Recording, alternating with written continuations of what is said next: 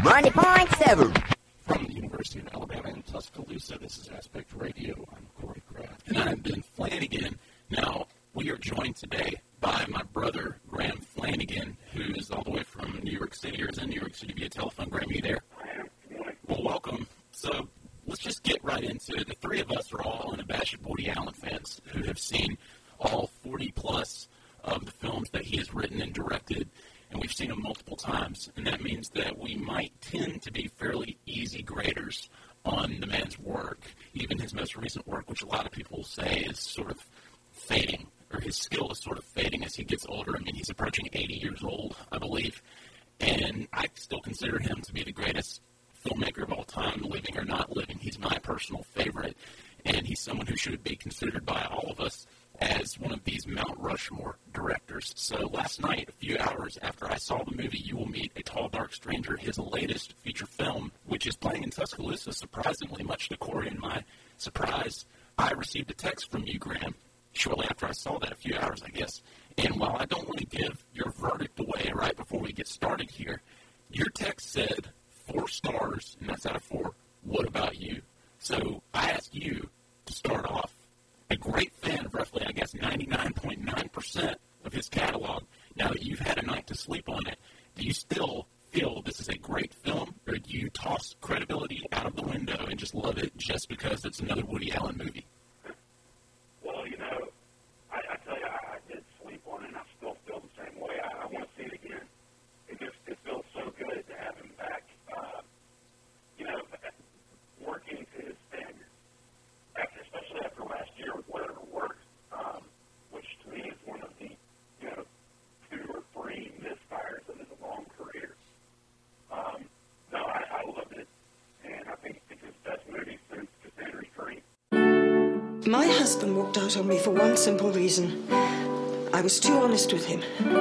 I refused to allow him to delude himself. Since his divorce, Alfie had his teeth whitened and his skin darkened. You are entering a period of great fulfillment. There's no such thing as predicting the future. Will it be cash or check, darling? Sally, who married Roy, a washed-up writer at 38. That's it, I quit. He tried to earn money. He just wasn't much of a chauffeur. All that cheered him up was the beautiful creature in red across the way. Sorry, am I disturbing you? No, not at all. You inspire me. Always wanted to be someone's muse. I can't be in this marriage. That man you work for, the one you're always so high on. Wow. Don't rule him out.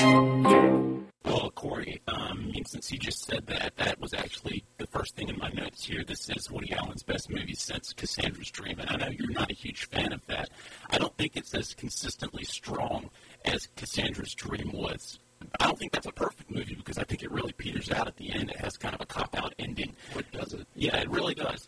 But no, I do think that was excellent. And yes, I think it is the best one since that. And I think it is stronger than Vicky Cristina Barcelona personally. But Corey, your initial thoughts on this? I mean, I certainly can't say it's stronger than Vicky Cristina Barcelona, which is my pick for his best movie of the decade so far. As far as You Will Meet a Tall, Dark Stranger, I would not go 4 stars. I would not say it's a great film. I did enjoy it. But to be quite honest, this is probably in the lower tier of his movies for me. Not because I disliked it, because there are only like 2 or 3, like you said, that I would personally say that I dislike. I think this is a good movie, at times very good, but I think it does kind of suffer from a lack of focus that a lot of his films as of late have suffered. That being said, I think that this has some of the best acting and the best moments in any Woody Allen movie in, I don't know, since possibly Deconstructing Harry, in my opinion. I think Naomi Watts' performance in this movie is probably the best performance in a Woody Allen movie in a really, really long time, possibly since Sweeney Lowdown. Wow. Well, then how can you say that? I know, Ben, you're about to give your thoughts on it, but how can you say that it's a lower tier Woody Allen movie when you say that it's got some of the best moments, basically, of the last 10, 20 years, and yet it's some of the best acting in any of his movies, but yet it's a lower tier movie? Well, to be honest, I think his script kind of lets his actors down at moments. I mean, particularly Naomi Watts. I don't want to get into spoiler territory here, but talk about just petering out, I guess. And there are some, she gives a great performance. I think Gemma Jones, the actress who plays her mother, gives a great performance. And then there are some performances that aren't as good. I think Anthony Hopkins starts out kind of silly. He gets better as the movie goes along, but I don't know what Josh Brolin is doing in this movie. I just don't think he's very good. Look, as Woody gets older, I'm really encouraged every day and every year that he isn't losing his drive to continue creating or flexing his artistic muscle. But honestly, as I see each of his films year to year, I really do think that his control is beginning to sort of wane. And he's really kind of losing his focus, because I get the feeling, and I've heard this, that a lot of his films involve him with his actors only shooting one take, and then they're done, one or two takes, and then he just kind of picks out of those which is the best one. He's not exactly David Fincher, who goes into triple digits per scene here. But with this and others from the past, recent past, I can't really identify any sort of atmosphere or identity with most of his films, including this one, which is fairly bland technically, you have to admit. I mean, it looks fine, but you wouldn't know that the guy who shot Close Encounters of the Third Kind shot this movie. I think this actually looks really nice. There are a lot of really good shots in this, and that's a marked improvement from Whatever Works, which looked really bad, and you wouldn't know that Harris Savitas shot that. I mean, that just looked totally bland and anonymous. There are some really nice shots here, though. There's some nice one-take scenes in the apartment that really they get the job done. I'm not going to say this is like Manhattan or anything. Well, yeah, I mean, there are sort of these little filmmaking 101 moments happening where he just sort of lets the camera go back and forth with one shot during a conversation, and that's just really kind of distracting. And I found myself waiting on the camera to get back to the other characters so that they could get their line. Given how anonymous looking his filmmaking has been this decade, though, at least he's putting forth some effort with this and with Vicky Cristina Barcelona. Absolutely. Very good looking. Yeah, and at first with this movie, my fears sort of came true, and once again, it felt like a Woody Allen ripoff. In the first couple of minutes, it just seemed like one of these movies that a budding filmmaker who got an opportunity, who was a huge Woody Allen fan, was trying to make his Woody Allen movie. But as it went on, Woody Allen's voice and touch were totally prevalent. But I'm honestly at a point now where I'm really tired of these same characters who have these same problems showing up in his movies. The struggling actors, the struggling writers, the artists, the art gallery promoters. It seems like in all of his movies for like the past 5 or 6 years, there's always a young, pretty actress who wants to be an actress in the movie who just can't really find the right stride. Am I right, Graham? No, you would have gotten tired of Woody Allen's characters 20 years ago. I know, but see, those characters were much fuller. They had more personality. They were played with more personality by those actors, and it seemed like he really had something to say. I think that he's actually a little more successful at portraying actors and artists who are successful, like in the 70s where he was a successful writer or a comedian in, say, Manhattan or Annie Hall, and then you have Hannah and Her Sisters where they're all successful performers. They're much more interesting, but when he just kind of has these empty young girls who are trying to get auditions, it really just kind of does nothing, and it serves as sort of this archetype Woody Allen character. I guess you're referring to the character of Charmaine. Yeah, that would be the one this time. But then you also have Josh Brolin, who does nothing for Corey this time. But I think I think he gives a really fun performance. I think he's a lot of fun, and I think Josh Brolin's doing a lot of great work these days. But again, he's just this writer who can't get his book published, and that's about the extent of his problems. Am I right, Corey? Yeah, pretty much. Can I actually jump in here and pose a question that a lot of critics have brought this up, and I'm curious about what you have to say. You mentioned the fact that 20 years ago his characters were fuller. Do you think that his use of voiceover narration in this movie is sort of a shorthand, if you will, sort of like, I don't know, a crutch for him to lay back on? Graham, let me say this real fast before you respond. The narration in this movie was grating to me and positively unnecessary, and even worse than the canned narration from Vicky Cristina Barcelona. To me, these characters were fine, and they did not need that crutch exactly what you're talking about. And I think that even if it wasn't there, we could, it's kind of an insult to the audience. I think we can conclude what's going on here based on what we've seen without this guy chiming in. It just feels like we're being helped along, like we're reading some children's book or something like that. What did you think, Graham? I'm not a fan of this narration. I think you don't need to blame the narration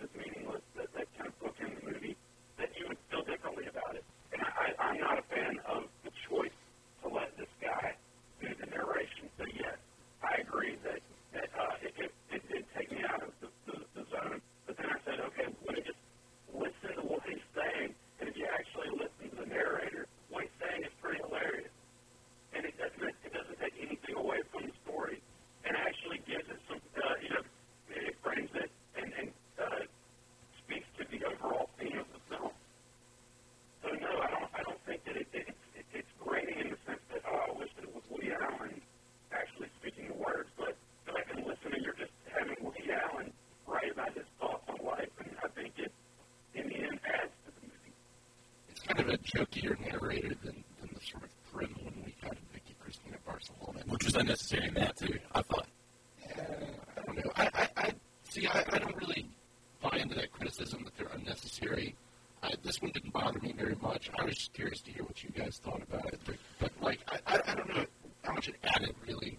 But it certainly didn't bother me. I guess I'm kind of used to it by now. But why do we need to be helped along like that? Why do we need the script sort of read out loud as we're watching the movie? I mean, that sort of goes against how a script is translated on film in the first place, or how a novel is. I mean, narrations can work from time to time. I just, again, felt like this stuff was pretty basic, and we didn't really need it. We saw what was happening, and we kind of had this guy tell us what just happened and what was about to happen, and it just didn't really work for me. It's not like it's present throughout the entire movie. It's sort of, we have it as the characters are being introduced, and then at the end, it's kind of like a prologue epilogue. I think it's pretty consistent throughout the movie, actually. I mean, there are some moments where he kind of disappears and then comes back, but it's pretty. Wouldn't you say, Corey? I mean, well, the one like sort of stunning moment in this movie with the narrator to me is when. I don't want to get too far into character spoilers, but the resolution of two of the characters' relationship is sort of relayed to us. Well, judging by how many people were in your and my theater last night, Corey, I'm not sure how many people you're going to disappoint here. Sure. There are crowds. So Josh Brolin and Naomi Watts' characters' divorce is revealed to us via narration. We've seen that they've had a fight, and then I think 2 scenes later, the narrator says, well, they decided it was time to have a divorce. And that did sort of jar me for a moment. Like, really, we don't get to see that happen. But overall, I mean, the narration doesn't really bother me as much as it does some other people. Well, and even with the narration, I think that this kind of made me feel this way. I never really felt invested in any of these characters because we're given no reason to like them, and we're not given any sort of establishment other than what this omniscient presence says. And honestly, I bought into the situations that they were involved with about halfway through the movie. I really think that Woody, and this is to be expected as the guy ages, so I'm not going to hold it against him. I just think he's being too loyal to his blueprint, and these movies are becoming very formulaic with some exceptions. I don't think that this movie necessarily counts because I think it's one of his stronger movies of this decade. I will say that because I found myself enjoying it for the hour and 40 minutes or however long it is. I feel like every other movie, I guess, in his filmography, Woody sort of recaptures a little ambition to tell a story he hasn't yet told. But this is, to me, just the kind of movie that he does in his sleep. I think in 2005, obviously, he found something semi-new to say with Match Point that sort of felt like a new, regenerated Woody Allen, even though he was sort of repeating some things he had said previously in his filmography. But Graham, I mean, do you think that this is just the same of what you've seen from Woody Allen in the past, or do you think that... I call this film vintage Woody Allen, classic Woody Allen. This film is so funny. It's so funny from beginning to end. But yet, it's not just about comedy. Now, there are moments of classic Woody Allen comedy in this film, of the ridiculous comedy that we loved from his early days. And I would point to the scene in the bar later in the film where Josh Brolin finds out that the guy in the coma might not be the guy that he first thought was in the coma. That scene where he just pushes it, basically removing when he has the poker buddies saying that, actually, I thought they thought it at first was struggling, but then it turned out not to be, and they were talking about how bad the coma was or wasn't. I mean, that to me was just classic Woody Allen hilarity. Yeah, when they're in the hotel room, the hospital room, I think it's really funny because they're like, read your book, read some of your book to him, maybe that'll wake him up, or, he's blinking. That's classic Woody Allen. Yeah. The comedy right there. Do you agree? No, yeah, look, I think that there is a lot more to like about this movie than to dislike. I'm really nitpicking here about this. Like I said, I enjoyed it from beginning to end. If I'm going to give it a rating, it's going to be a 3 out of 4 for sure. It might get better. And that's my rating, too. I say that it's in the lower tier for me because I don't know how often I'm going to rewatch it. But it's a good movie. It really is. And I really enjoyed the resolution of the Josh Brolin storyline, even if I thought he was sort of patchy somewhat in his role. And his haircut was pretty weird, too. And I mean, look, this is not Woody being lazy and sticking to the blueprint. My buddy and I that saw it last night, we counted no less than 6 or 7 different storylines in this film that I think Woody Allen, he holds them all together very well. That's 7 different storylines that are going on in the movie. This is why I call it vintage Woody Allen, is because it's a true ensemble story. You know, and I think all of them were equally interesting. I disagree with that. I think that they're held together fine. The editing doesn't really bother me, but when you go back and forth to the different storylines, I think to myself, well, do I really want to see what happens with Anthony Hopkins and his new prostitute wife? I mean, there were some funny moments about it, but I did not care. Anthony Hopkins was wonderful in this, too. I mean, He got better. Yeah, I thought he was great. I loved his storyline. I liked the moment towards the end of the movie where he is having lunch with his ex-wife. I thought that was a nice scene. But I mean, in like the first few minutes of the movie, you sort of have that walking corpse. Anthony Hopkins has sort of become on screen where he just really does not care about acting anymore. We saw that in The Wolfman. And it's when Naomi Watts sees him, or she's walking with him down the street, and he just kind of shows him. He turns around and he says, "I'm in love. I'm in love with a beautiful woman. I'm going to get married." It's like, wow, man, feel the passion there, Anthony, Tony. He's playing a person. He's playing it. He's not trying to. You shouldn't expect Hannibal Lecter. He's playing a guy, an old man, and he's playing Anthony Hopkins in a Woody Allen movie, and that's a lot of what these performances have become. We are familiar with these actors, and they get this opportunity to work with Woody because they've always wanted to, but they don't really get to transform themselves into a character. I think the best example of that recently is probably Penelope Cruz and Vicky Cristina. I thought that she really brought something to the character, or Jonathan Rhys-Meyers in Match Point, or even the two brothers in Cassandra's Dream. I think that everybody else is just sort of reading the lines. You have to forgive me if I seem a little awkward, but I don't usually do this sort of thing, you know. I mean, I assume it's hygienic and all. Do you know what I mean? Hygienic? Yeah. Are you having a laugh? No, just checking. Oh, well, I'll give you AIDS, if that's what you mean. No, I wasn't thinking about AIDS. God, no. There's a man in my film who's got herpes. No, relax. Don't have to worry. Yeah. All right? Basically, I'm an actress. Oh, well. Yeah, I'm just doing this part-time. Good. Look pretty. Oh. Okay. Shall we start with the business? Oh, yeah, okay. Tell you it was $3.50, yeah? Yeah, okay. Well, here's 500, and you can keep the change, all right? Oh, gee. Yeah. I mean, I wasn't thinking about AIDS.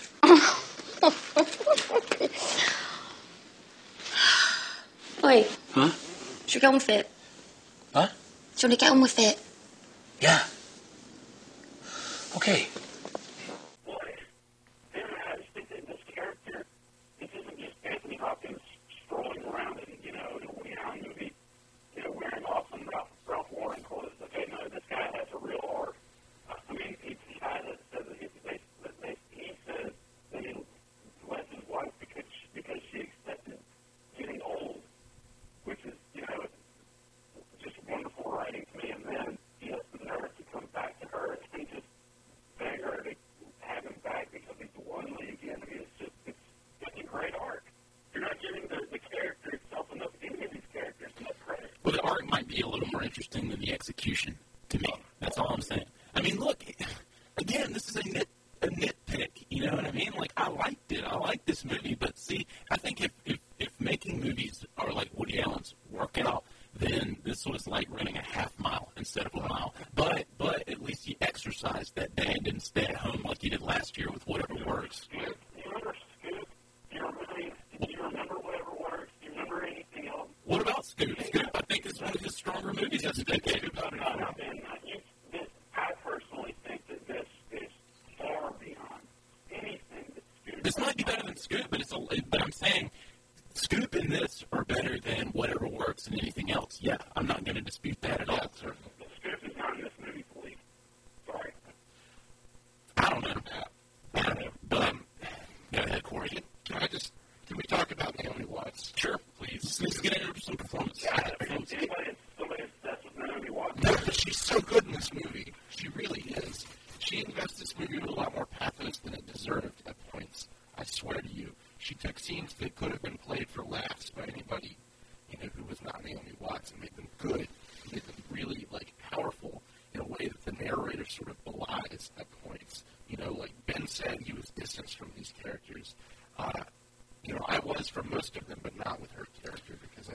really, really sells what this person's going through. You know, there's a pretty heartbreaking scene that we shouldn't give away, I would say, towards the end of the movie, where he holds an extreme close-up on Naomi Watts as she's delivering these lines, and I thought that was very effective. And in a similar way to Vicky Cristina, where you have that scene where you sort of have these fades in and out between close-ups, between Javier Bardem and Rebecca Hall. It just sort of had that effect, that same dramatic effect, or similar. That's the feeling I got, where Woody is really trying to invoke some sort of emotional response from the audience, and it worked on me. I think I was just kind of shocked because it was a pickup shot in the middle of one of his typical masters. So that sort of jarred me at first, and then, just watching what she does. I mean, she's got that scene. She's got the great scene in the car after the opera, and then I'd say her last scene, though, I think that sort of, I don't know, I didn't like that as a resolution to the character arc. She should have worked with him years ago, man. They're a match made in heaven. They really should have. It's sad that it's taken 9 years since her big breakout within Mulholland Drive in 2001 for him to utilize her. Because I agree, Corey, she is wonderful. And I would also point to her scene where she loses it on her mom when she finds out she might not get the loan that she's looking for. Great writing from Woody Allen there. She just bombards her mother with horrible insults while drinking scotch. I mean, she calls her an imbecile. Imbecile. You ridiculous woman. I mean, it's just great. What's the actress's name? She is great in that scene especially. Where she is just at a point of no return psychologically, where she's been going to this this fortune teller. And we haven't really talked a lot about the plot of this movie here. We just sort of jumped right into it. But I mean, Graham, maybe you can explain it better than either of us, just sort of in a sentence or so, say what this movie is about. Well, the movie is about there's a large cast, a lot of moving parts, but at the center of it is an older couple played by Juna Jones, a British actress, and Anthony Hopkins. Anthony Hopkins has left her, basically kind of has a late life crisis, and leaves her, wants to, be a bachelor again late in his life. And the wife attempts suicide, and so her daughter, Naomi Watts, wants to keep her happy, keep her alive, and she thinks that the best way to do this is to send her to a clairvoyant, a psychic, who begins to tell her that there's hope and you will find someone, and speaks to the title of the movie. She tells her, you will meet a tall, dark stranger, you will not be alone. And then the movie follows the failing marriage, or the failing relationship of Naomi Watts and Josh Brolin, who's a struggling writer who becomes obsessed with the girl that lives across the street from him, and he can see it from his apartment window.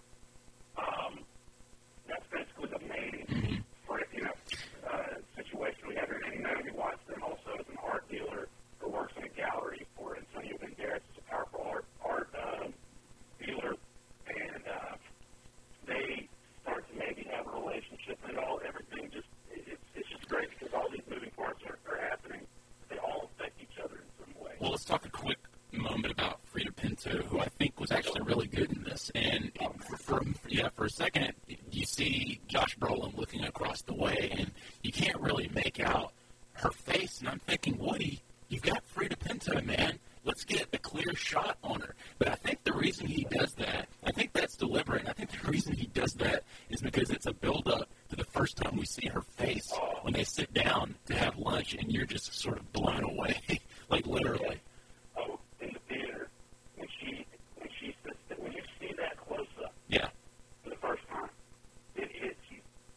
I mean, I say, damn. There are other people in the theater go, whoa, like, serious. I mean, it had a palpable effect. I'm glad that you guys pick up on that too.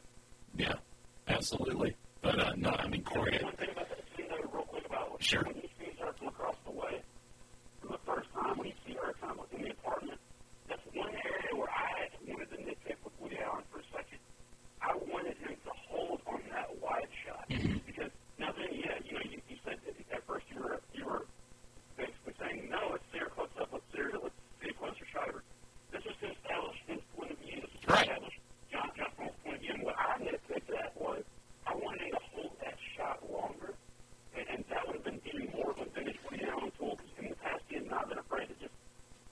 he's gone away from that. And he didn't hold, it's like 5 seconds, then it's all to the flashback of how Josh Brolin and Naomi Watts met. It's all from that shot, too. The shot of Naomi Watts rollerblading. I was like, no, don't cut away. But, it ended up going to a fun scene. Yeah, but he has kind of gone away from holding on shots where characters go in and out of the frame, but you still hear the dialogue. I mean, that was just like a staple of Woody Allen's filmmaking. He's not doing that as much as here and there, and now he's just kind of resorting to shot counter shot, which is kind of boring, don't you think? Technically, I mean, I see a lot of that in this movie, but again, for the most part, I'm not much of a fan of the handheld. Yeah. I just think it speaks to the psychological situation that the characters are in. They're all. I thought it was a freeway here. Yeah.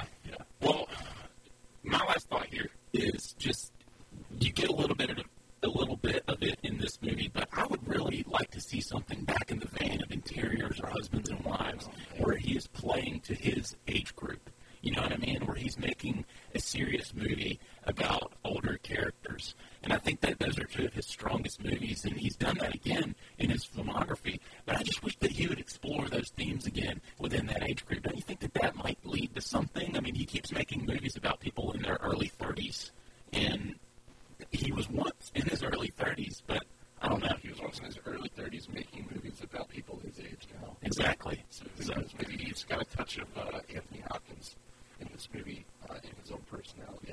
I probably think he does. Just instead of working out, he makes films. Yeah, I think you're right. Well, his movies tend to be about sex and people in their 30s. So they're, having a lot of sex, maybe a lot more sex than people in other demographics. Well, the film is playing in Tuscaloosa in a limited release. I'm not sure the amount of screens that it's on now, but you can't see it at the Cobb Hollywood 16.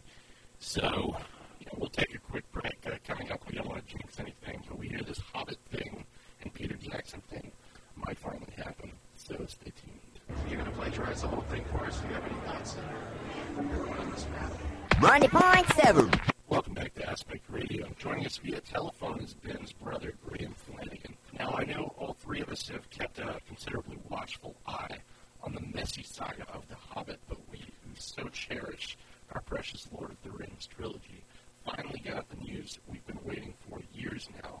7 years, if you can believe that, since Return of the King was released in 2003.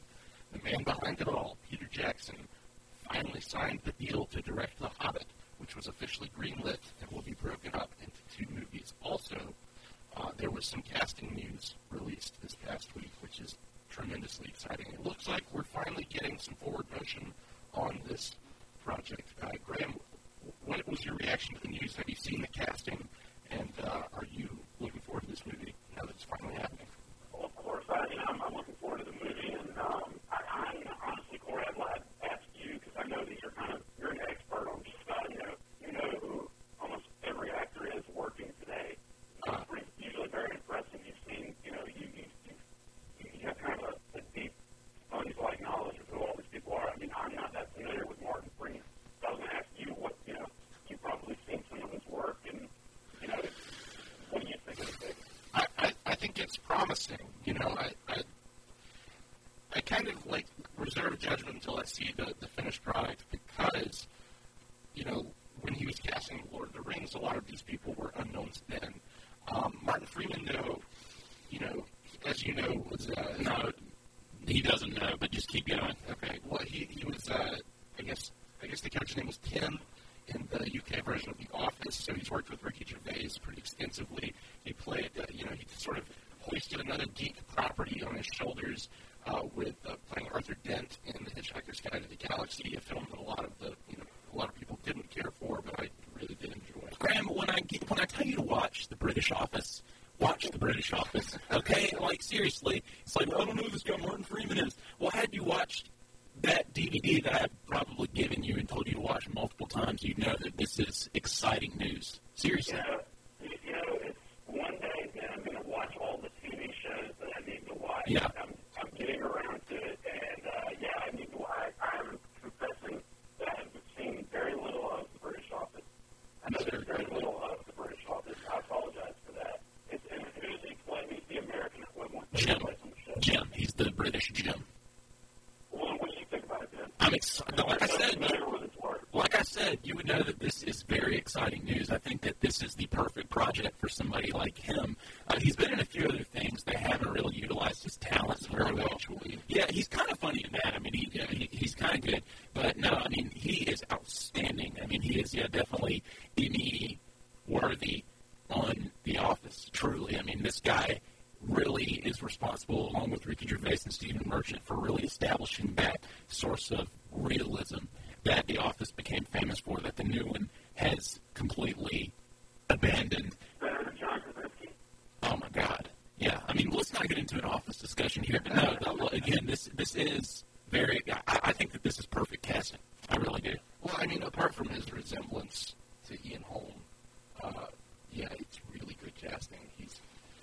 I'm very excited to see him as sort of this nebbishy little hobbit running around. Well, let me ask you two a question.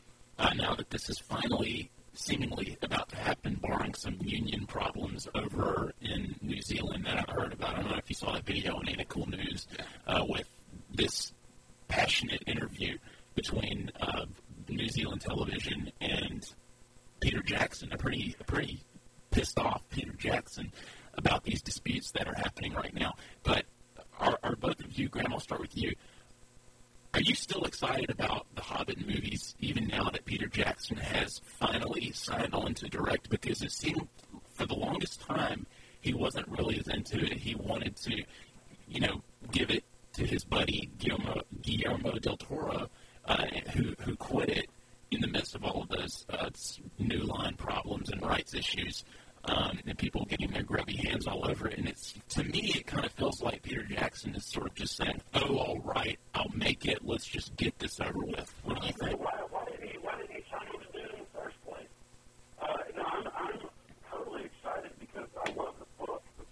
I mean, you sit down and you'll read it in a day. I mean, it's just so entertaining. And then to think that there'll be a Peter Jackson movie version of it is totally exciting to me. I mean, I never understood his reluctance to just embrace this project. I mean, it probably should have been made already. And the fact that he's got all this drama surrounding it, as far as this labor dispute, and with all this tumultuous history this movie's had, it's like, I hope that he can just focus on making a great film and not let these things get in the way. I do understand his reluctance to sort of engage this material because he's competing with himself, essentially. Either way, he's going to lose. He's either going to make a film that blows the Lord of the Rings out of the water, and people will say, why didn't you do that the first time? Or he's going to fall short of the lofty heights he has raised for himself. So I can understand his reluctance to sort of only want to shepherd this project. That being said, of course, he's the best guy for it. I don't think anybody can question that after the Lord of the Rings trilogy, but personally, I can understand that apprehension. I'm really excited for it, because I think that, to be honest, the phoned-in Peter Jackson version of The Hobbit might be better than most other versions of The Hobbit we would potentially get. Might be better than Guillermo del Toro version. Well, I disagree with that. No, well, when I was watching that interview yesterday, the guy was asking him, is this movie going to be filmed overseas? And Peter Jackson just sort of got angry again and was just like, no, okay, we're going to film it here. Look behind me. We're building Collins Cave. We're building sets. All right, so just chill out. We're going to make The Hobbit. And it just seems like this guy's attitude just isn't in the right place, and rightfully so, maybe. I mean, I can understand his frustration. And like you said, he made 3 of the best fantasy movies of all time, and it took 3 years out of his life. And he obviously wants to move on to other material and stuff like The Lovely Bones for the rest of his career. I guess we'll find out. But look, I'm going to see this movie day one. I can't wait. And yes, Peter Jackson is who I've wanted all along to make it. I just hope the heart is in the right place.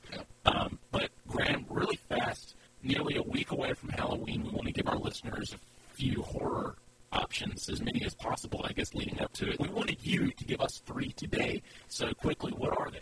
I would say The Others from 2001, from Alejandro Amenabar, starring Nicole Kidman. Love that film.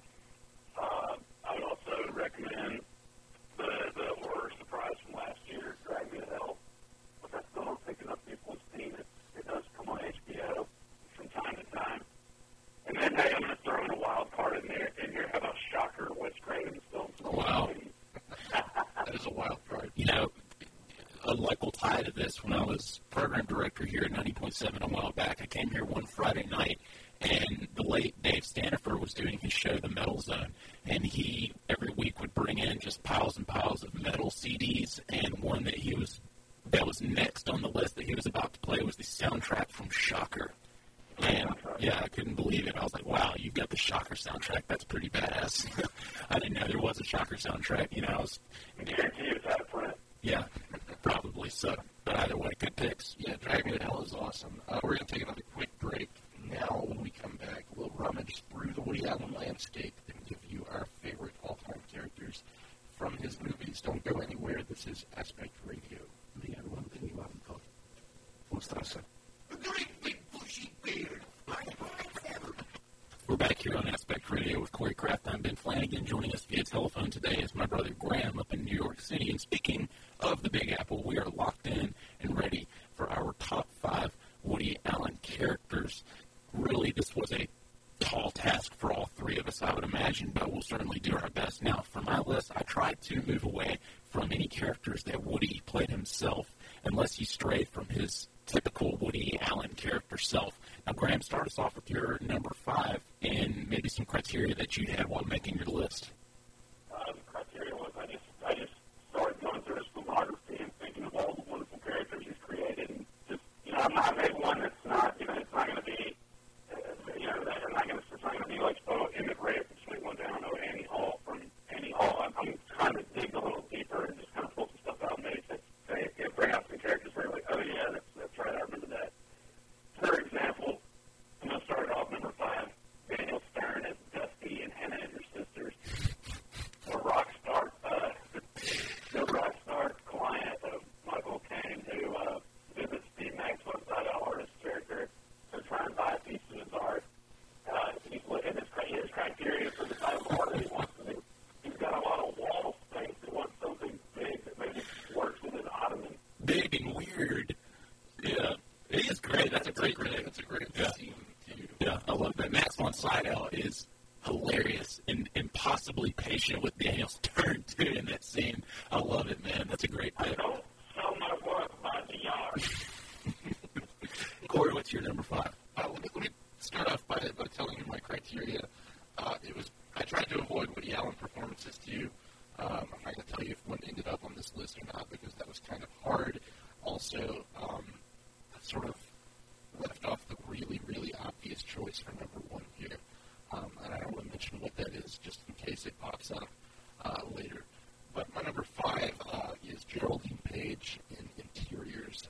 Interiors might be my favorite Woody Allen film.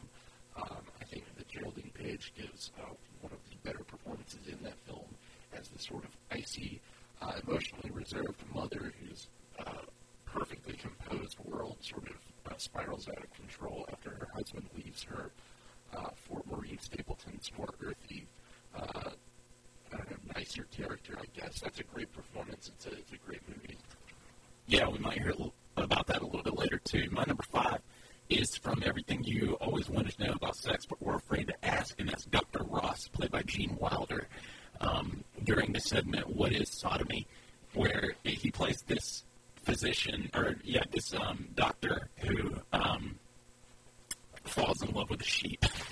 What's this sheep herder, pronounced hoarder, brings in a sheep just to see what's wrong with it or whatever, and I think that this shepherd, was in love with the sheep too, and he didn't really understand.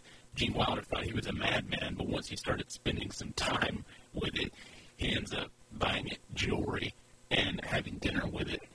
It's truly hilarious, just the most absurd example of Woody Allen humor. It's like the stuff that you read in his prose, and it's absolutely brilliant. And Gene Wilder and Woody Allen is just a complete match made in heaven.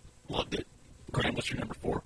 That was actually on my long list of honorable mentions. I'm glad you included it.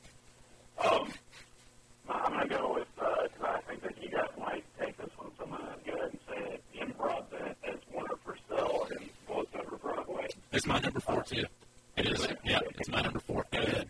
I think, you and I both know we've talked a lot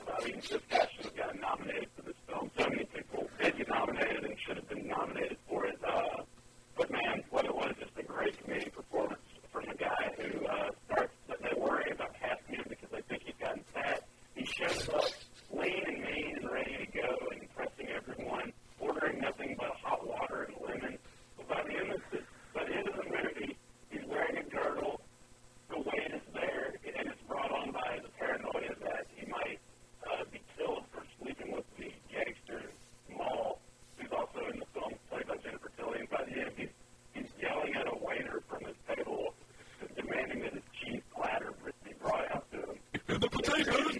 And the potatoes! He gets caught eating dog food. It's just such brilliant. It is like, it's easily, for me, top 5 funniest performances in a Woody Allen movie.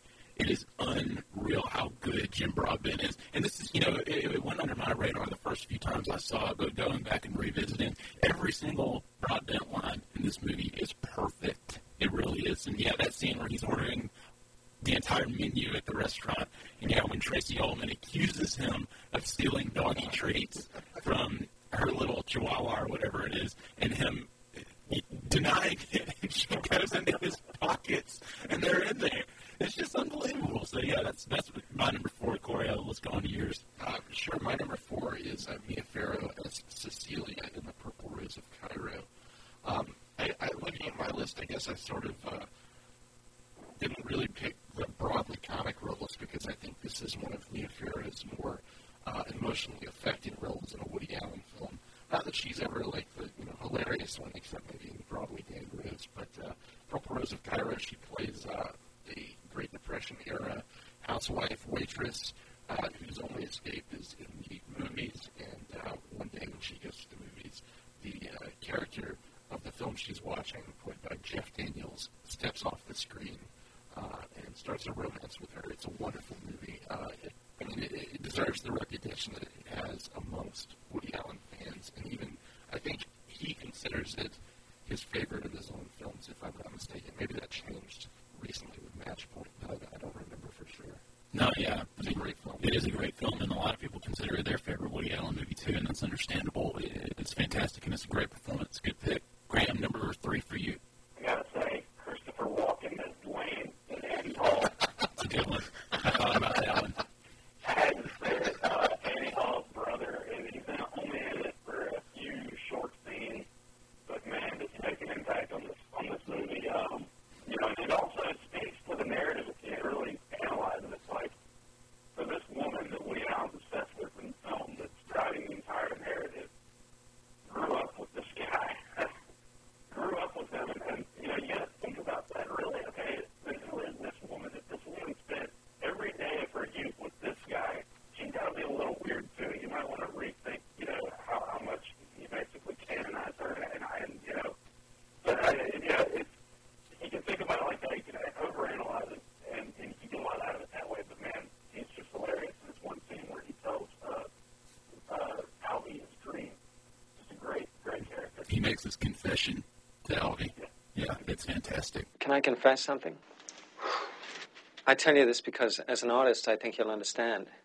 Sometimes when I'm driving on the road at night, I see 2 headlights coming toward me. Fast, I have this sudden impulse to turn the wheel quickly, head on into the oncoming car. I can anticipate the explosion, the sound of shattering glass, the flames rising out of the flowing gasoline. Right. Well, I have to go now, Dwayne, because I'm due back on the planet Earth. I think we're going to make a stinger out of that scene. Corey, you're number 3. My number 3, like I said, I tried to stay away from Woody Allen performances. I failed with this one, but I think it's his most it is a Woody Allen character, but it's modulated, I guess, enough that it's really, really great. It's Woody Allen and Broadway Danny Rose, probably the funniest I think he's ever been in one of his films, playing this. I don't know the best way to describe it. Playing a huckster Broadway agent, like who's fallen on hard times, who gets involved with a mafia wife, played by Mia Farrow, who's also very, very funny. And they go on the run, and it's a great-looking movie. It's consistently funny. Another one of my favorite of his films. I totally agree. Mia Farrow is very funny in that movie. It seems like he challenged her to rise to the occasion and play the Diane Keaton role for a change, and she really did. She's fantastic. My number 3 is Dory from Stardust Memories, played by Charlotte Rampling.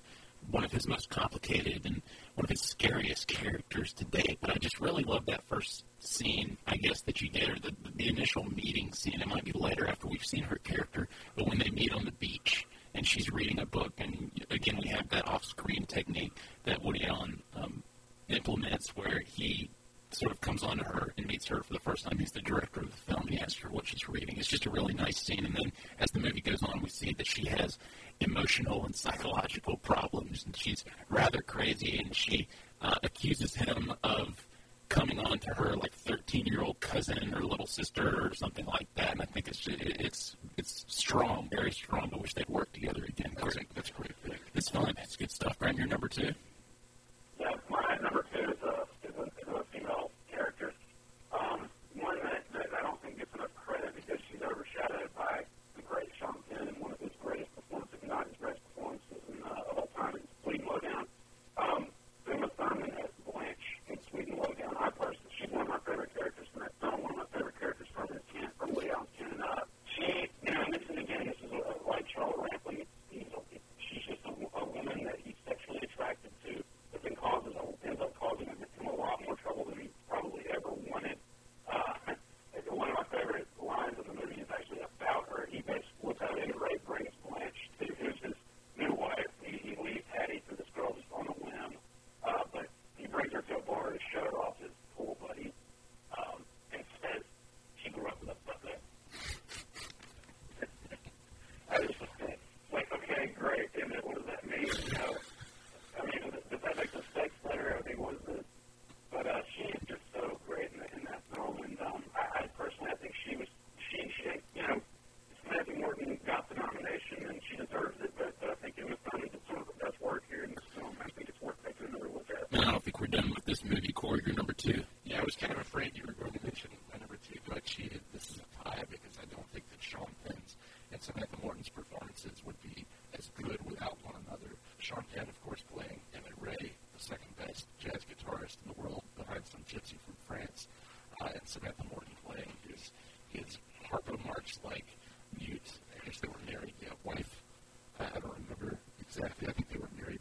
But like you said, Uma Thurman is very good in this movie, but I just feel like these 2 lead performances, they just blow me away. I think Sean Penn is probably as good as he's ever been under Woody Allen's direction, and Samantha Morton certainly gives an indelible performance. Emmett Ray is my number 2 as well. It's maybe the most obvious pick behind someone we might hear about a little later, but I think that this is arguably the best performance of Sean Penn's career, and also in a Woody Allen movie. He's hilarious. He's heartbreaking, as we find out as the movie goes along. It's just a beautiful performance. It's a clinic in acting. I'm glad that he got the nomination the year he got it in 1999.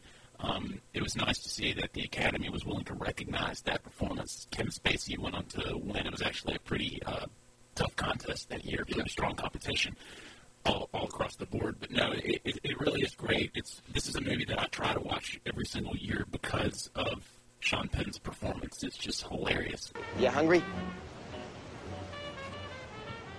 Is that a yes or a no? Yeah, me too. What? Huh?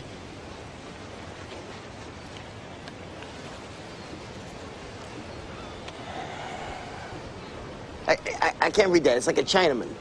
What do you want? Do you know how to write? Did you go to school? What is that? Is that a yes or a no? What are you, like a hard luck case? You an orphan? You don't know? Oh, this is great. This is great. I get a damn mute orphan halfwit. I get all the winners. Were you always like this, born like this, or somebody drop you on your head, or what? Come on, Gracie's hungry. Let's go get some clams or something, huh? Can we switch for a while? No. What's the matter with you? That's my number 2, Graham. You're number 1. Well, you know, I feel the same way about Emmett Ray, and that film is probably it probably is my favorite Woody Allen movie. It's hard to say that because I have so many favorites, but I just want one line that just sticks out to me. It's when he tells Samantha Morton that, hey, you can't say that, I'm a little short this week, so I'll walk home. And one scene I do want to highlight too, Graham, is, unless this is your number 1, is when he is telling her that they can't spend any money. They're on a budget now. and she's giving him a birthday present. And he says, I'll let you give me this one. And when he opens the gift and sees what it is, it's just a perfect moment. It's a gift that it's something that he's always wanted, and of course, Samantha Morton is equally as good. But Sean Penn just really delivers there. But is this your number one, Graham? No, it's not. Oh, okay. My number one is from the 1979 film Manhattan. And my number one Woody Allen character of all time is Wallace Shawn as Jeremiah in Manhattan. So played Diane Keaton's ex-husband, who she builds up as this man that taught her so much intellectually and sexually. And then by a chance encounter, they run into him at a clothing store in the city. And it turns out that Jeremiah, this sexual and intellectual dynamo, is none other than Wallace Shawn. And then Woody Allen says, that was Jeremiah, that little homunculus who's dancing her butt. He's quite devastating. Well, Jeremiah, this is my friend, Isaac Davis. Hi. Glad to meet you. Hi. God, this is so incredible. It's incredible, I'm just I know. in town for a few days. There's a kind of a symposium on semantics. Well... And you're just looking so great. I just... You're so thin. You lost a lot of weight, didn't you? Well, I have an exercise machine. Well, you really look good. Really good. God. Well, I'm a bit late, but it's just so nice seeing you. And, it's great you know, seeing I read you. an article by you in the Atlantic on Brecht. I know. Brecht. Well, I always was a sucker for Germanic theater. Well, just great. Okay, well, God. Okay, Bye. So long. Bye, Jeremiah. Bye. God, what a surprise. I cannot get over it. My ex-husband, and he really does look a lot thinner. He looks great.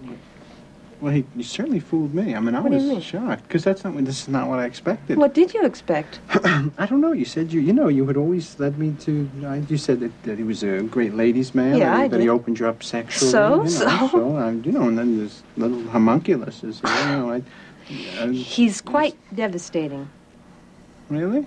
That's a great pick. That's a lot of fun. That's a fun scene. What's your number one? Number one, Mark Landau, Crimes and Misdemeanors. Judah. You talk about a master class in acting. I think the last scene in that movie is a master class in acting, one of the best written scenes in Woody Allen's entire career. I think that the movie thematically is probably his most taut, his strongest from an intellectual standpoint. And Martin Landau is so good as the sort of troubled dentist whose extramarital affairs get him in over his head morally in a way that he never expected. But man, the ending of that movie is just so good. It's such a gut punch for what it implies, and for Landau's performance there. It is great, and we always talk about what is Woody Allen's best movie, and most people are going to refer to Annie Hall. It is the quintessential Woody Allen movie, but there are very good arguments to be made for Crimes and Misdemeanors as his best movie. When I watch it, I think that to myself. I really do. This is the best thing he's ever done, and it might be. It really might be, but he has so many.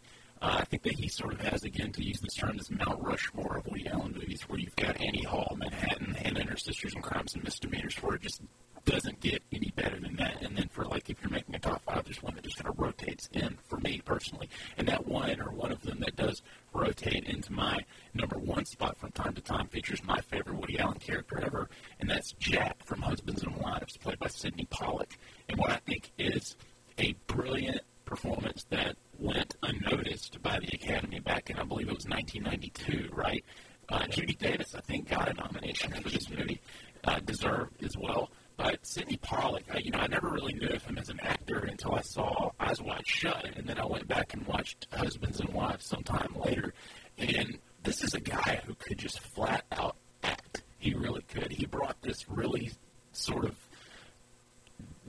domineering energy to his performances, where he was kind of an unpredictable guy on screen. A lot of the times he played similar characters, and he sort of brought that similar tone and edge every single time. But here, to me, it's the best he's ever been. And he goes at it with Woody from time to time on screen, with Mia Farrow, and especially with Judy Davis, and later in a scene with Liam Neeson, another great Woody Allen character in that movie. But he's just this really great example of a broken man who has walked out. He's kind of an earlier version of Anthony Hopkins' character in You Want Me to Tall Dark Stranger, but just this guy who has lost everything by his own choice. Actually, it was probably his idea to split up with the Judy Davis character whom he had been married to for like roughly 20 years, I would imagine. But it's wonderful. It's a great film. I know that Corey and our friend Nat Scalici have made their thoughts public that they don't think that this is one of Woody Allen's best movies, but I would argue that this is in the top tier of his greatest works ever, and Sidney Pollack is great in it. Why are you doing this? This is not our business. Why isn't it our business? They're our closest friends. Hey, you're looking for one little answer? There is no one traumatic event. You know that. People grow apart. It's a lot of little personal things. Now stop it. This is just... Well, what's she so upset for? Judy, what? cares about it. I care about you, too. Judy, hey, we're fine, okay? Judy. We want to do this. This is crazy. He's very good at it. I mean, I don't love the movie, but he's very good at it. You need to rewatch it today. Apparently I do. Yeah, well, Corey, since we're running out of time here, let's go ahead and just jump into our DVD picks and start to conclude things. But before we do that, I want to encourage people to jump over to one of our favorite shows on filmspotting.net, where they had a similar show. They did their top 5 Woody Allen scenes, and it was actually one of the co-hosts, Adam Kempenaar, who's been on the show before, and subbing in for Maddie Robinson was director Edward Burns, who made The Brothers McMullen, and she's the one. And they get very in-depth, and they drop some fairly obscure scenes here and there, and they obviously love and know their Woody Allen very well, so I'd encourage people to go over there and listen to it. If you're a Woody Allen fan, it's a great listen. But really fast, again, before we move on, did either of you have any honorable mentions you want to throw out there? The one that jumps to mind, or two that jump to mind, Tracy Ullman and Elaine May in Small Time Crooks. They're great. I think those are great comic performances. Yeah. Graham, your honorable mentions? I'm going to say Gemma Jones as Helena and You Want Me to Tall Dark Stranger. Wow. I think that this is one of the richest characters we've seen from Woody Allen in a long time, and I think that the performance is incredible, Oscar-worthy, Oscar nomination-worthy, to say the least. But the writing and the way that the character itself is crafted is just excellent, and I think that it speaks to this. In Woody Allen movies, usually one of two things happen: either the wicked thrive and succeed, or the innocent are punished, or the opposite, where the wicked are punished and the innocent win out. You can kind of divide those in a lot of those movies in either one of those categories, and I think that You Want Me to Tall Dark Stranger is one where the wicked are punished in the end. And Woody Allen basically says that the only way to get through life and to be happy is to embrace whatever illusion that you can that hides the harsh realities of life, because there's no escape from the harsh realities. So if you just pretend they're not there and embrace these cults or any concept of reincarnation, that's really the only way that you're going to be able to get through life and be happy, because the harsh realities are there and they're unescapable. Well, my honorable mentions, I have a fairly long list, and this doesn't even begin to sort of scratch the surface. Maxwell from A Midsummer Night's Sex Comedy, played by Tony Roberts. Tony Roberts deserves special mention here on this list. He's a Woody Allen all-star. Ron Rifkin in Husbands and Wives is hilarious. He greets Juliette Lewis and Woody Allen at the bottom of her apartment. Tony Lacey and Eddie Hall, Paul Simon, I think he's great. Eve from Interiors, of course. Tom Baxter from Purple Rose of Cairo, the other Jeff Daniels character. Lester from Crimes and Misdemeanors. Alan Alda is off the chain. Maybe. Yeah. And John Malkovich's clown in Shadows and Fog, a pathetic character. And Chris Wilton, Jonathan Rhys-Meyers, Match Point. That rounds out my list. That's a good list. Real quick, man. Now, John Malkovich in Shadows and Fog is totally pathetic. He's a bad guy at first, but then once he sees the baby, right. He's redeemed. You can tell that he's going to be a great father. He's actually a good person underneath. Yeah, but before that, it's just, yeah. That's a good movie, though. That's an underrated film. Definitely. Well, we're gonna turn to DVD picks right now. Graham, before I do my thing, are there any DVDs out there you want to recommend to our listeners, either newly released or in your personal queue? No, in my queue, and I've got it from Netflix, is the movie from the director that gave us A Prophet, one of this year's last year's most highly acclaimed film. It's called The Beat of My Heart Skips. It actually features the actor that plays Caesar, the crime boss, in A Prophet as one of the key characters. So A Prophet made me want to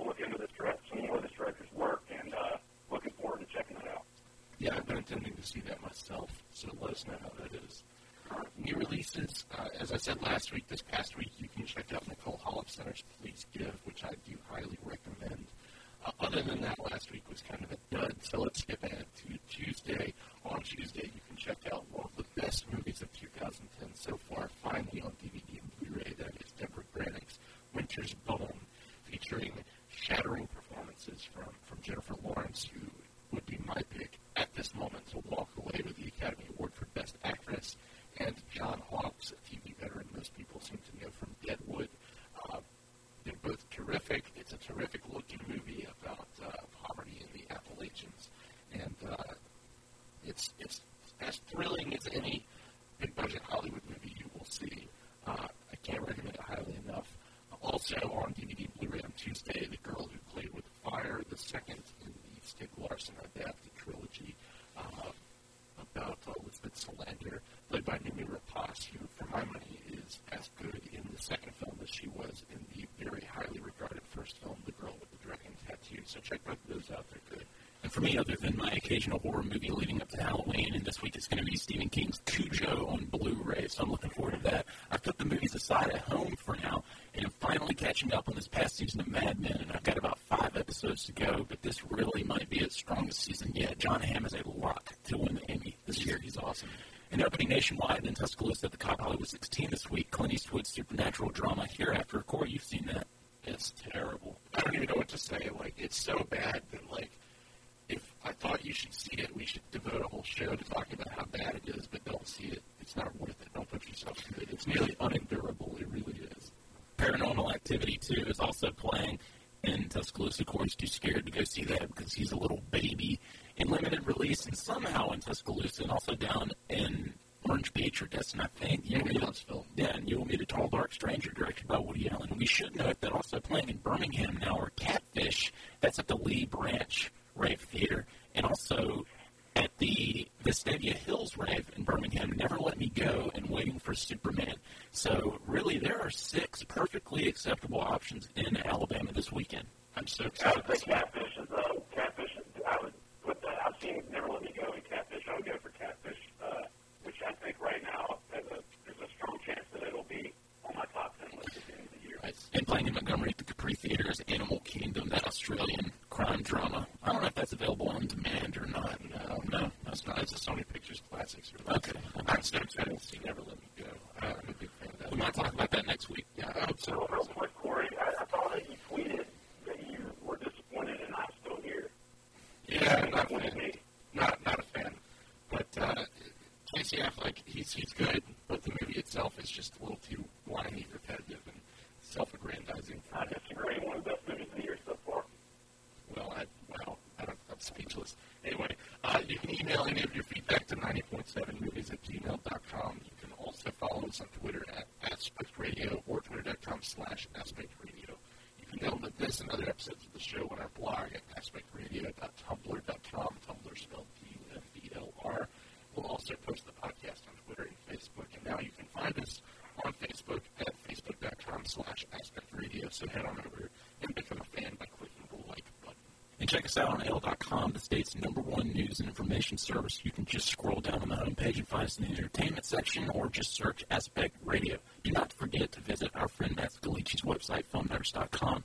Many thanks to WVUA station manager Claire Brucker, program director Chris Dodson, production director Cliff Kyle, and our friend Brandon Andrews, all for their support and contributions to the show.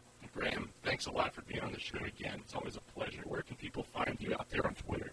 You can find me on Twitter at GFMMI.